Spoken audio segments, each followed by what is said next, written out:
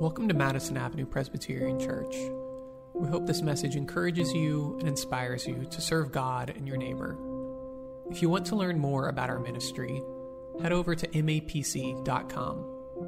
If you're looking for a community where you can deepen your faith, we invite you to join us every Sunday at 10:30, online or in person.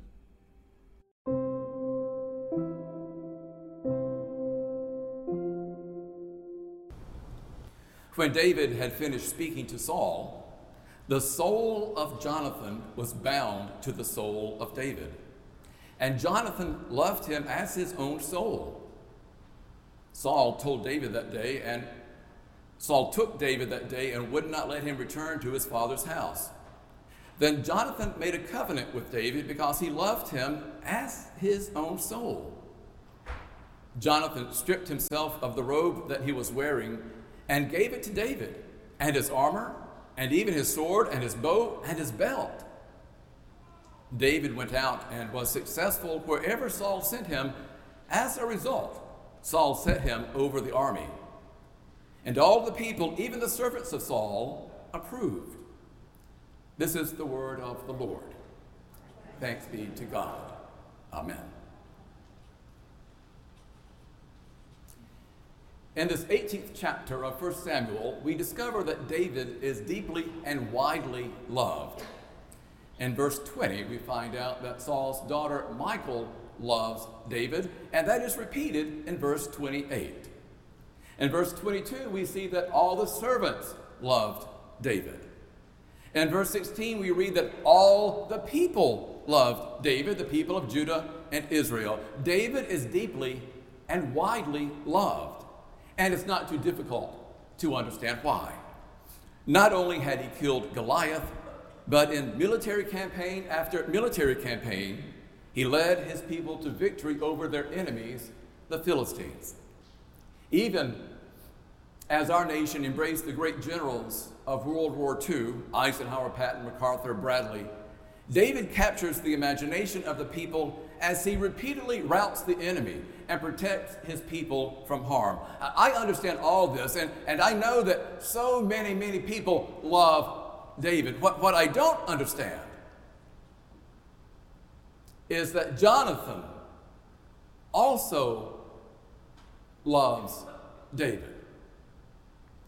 It just doesn't make sense to me, but twice in this morning's text, we read that Jonathan, the Saul of the king, loves David.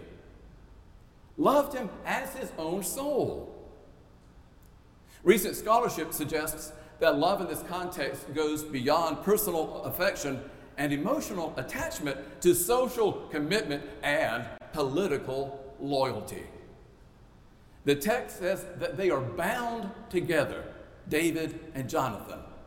And Jonathan is the son of the king, and he would have been a contender for the throne upon Saul's death. And yet, Jonathan loves David, and Jonathan has bound his soul to David's soul. This is a love that, as we see in the text, carries great vulnerability and tremendous risk. For keep in mind that Jonathan himself is a highly respected leader. He too has led his people to victory against the Philistines. He too is popular. But note what Jonathan does in this text. Jonathan removes his robe and gives it to David. He removes his armor and gives it to David. He removes his sword and gives it to David. Now, Jonathan is not a weak man, he acts not out of fear, but out of a deep sense of who he is, and out of a deep commitment to David. In love, Jonathan surrenders his status. In love, Jonathan binds his allegiance not to his father, but to David. And in love, Jonathan lays aside any claim to the throne. I sometimes wonder if Paul kept Jonathan in mind when he was writing some of his letters to the churches that we discover in the New Testament. In the letter of Philippians, for example, we read that Jesus emptied himself, that is, Jesus divested himself of all royal power and divine privilege. I wonder if David thought of Jonathan when he wrote those words. Jesus has laid aside his claim to the throne, even as Jonathan laid aside his claim to the throne. And there's that other verse that the Apostle Paul has shared with us in that wonderful chapter in 1 Corinthians chapter 13 about love. And Paul says that love does not insist on its own way. And that sounds like Jonathan to me. And Jonathan is not insisting on his own way. He is not conspiring to be king. He does not view David's popularity and charisma and success with envy. No. We know that Jesus is the son of David, meaning that he is the descendant in David's line. But in today's text, I suggest to you that we actually get a glimpse of Jesus.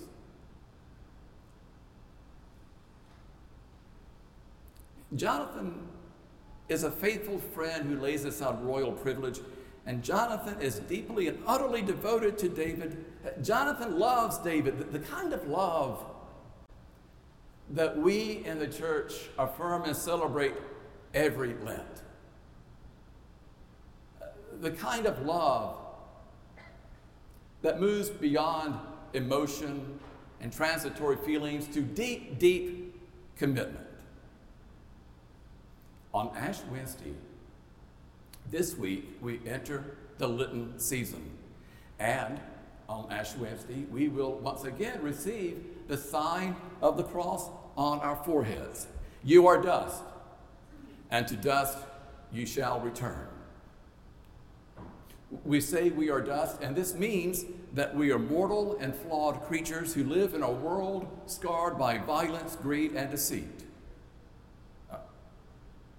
And so, a couple of weeks ago, when I walked outside my apartment up on Fifth Avenue, and I saw a man sleeping in a doorway, I think dust. We live in a flawed and broken world. We are dust, and to dust we shall return. When I read about the escalation of violence in our city, I think dust. We live in a flawed and broken world. And did you know that from 2020 to 2021, that carjackings increased in our city by 55%? And that from 2018 until today, carjackings in New York have escalated by 355%. And when I hear about crime, when I read statistics like this, I think dust. We are dust, and to dust we shall return. And of course, this week, as we all know, in the most ominous and horrific display of military aggression in Europe since World War II, Russia invaded the Ukraine. As of today, more than 150,000 people have become refugees as they flee to the West. Homes and businesses are being destroyed, and an unknown number of people are being killed. And when I read and hear about the savage destruction, this barbaric aggression, I think dust. We are dust, and to dust we shall return. I am glad that Ash Wednesday is upon us. I know that today is Transfiguration Sunday, and I had planned to address the Transfiguration today, but in the light of events of the past week, I just can't slow down for the Transfiguration. I need to move straight on over to Ash Wednesday. For the ashes remind us that we live in a fallen world, and the evil and the pain we witness cannot be hidden or denied or easily explained away.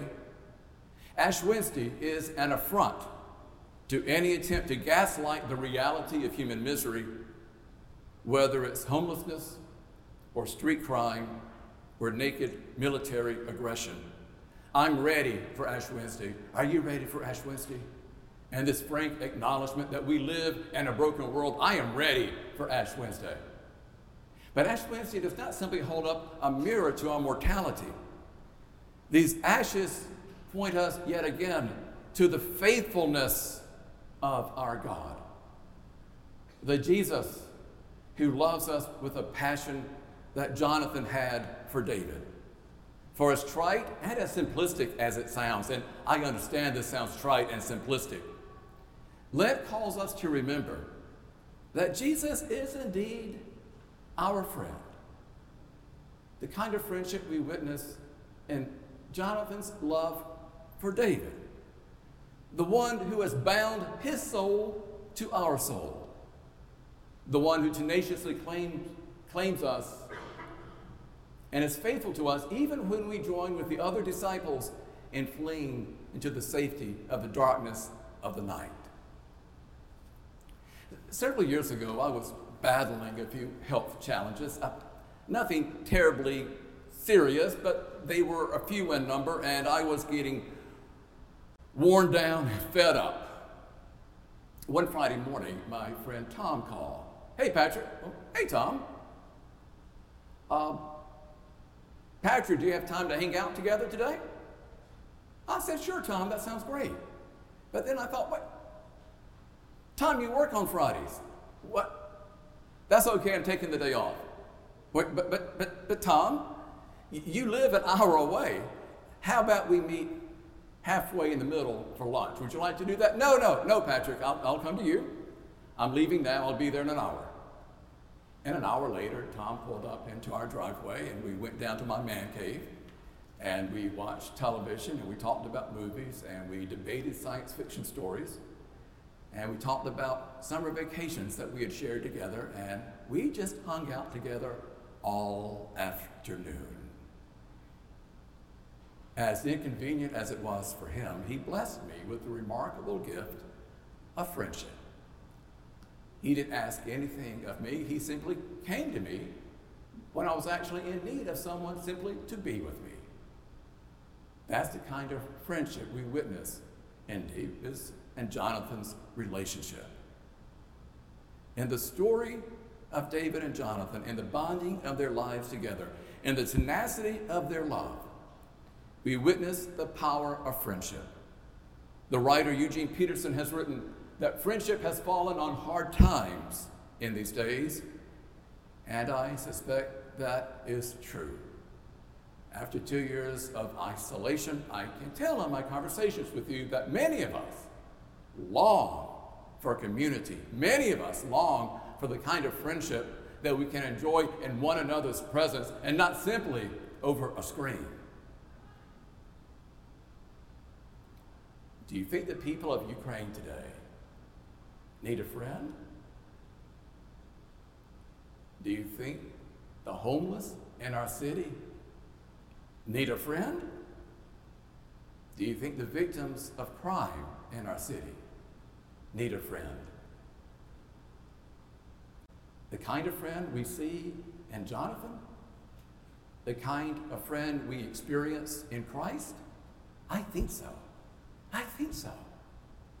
So maybe you can understand now why I want to just get to Ash Wednesday and be reminded once again, not only of the reality of the brokenness of humanity, but of the faithfulness of our God. When I was first starting out in ministry, I served 2 small Presbyterian churches that were connected by a red clay dirt road. And I zipped back and forth on that red clay dirt road and tore up my Nissan Sentra. But I had a ball going back and forth. And not only did I go back and forth between these 2 churches, the first 2 years after I was ordained, I also served at a geriatric psychiatric facility as a chaplain. So once or twice a week, I would drive over the red clay dirt road, but instead of going straight to the church, I would turn right to go to the city where the facility was kept.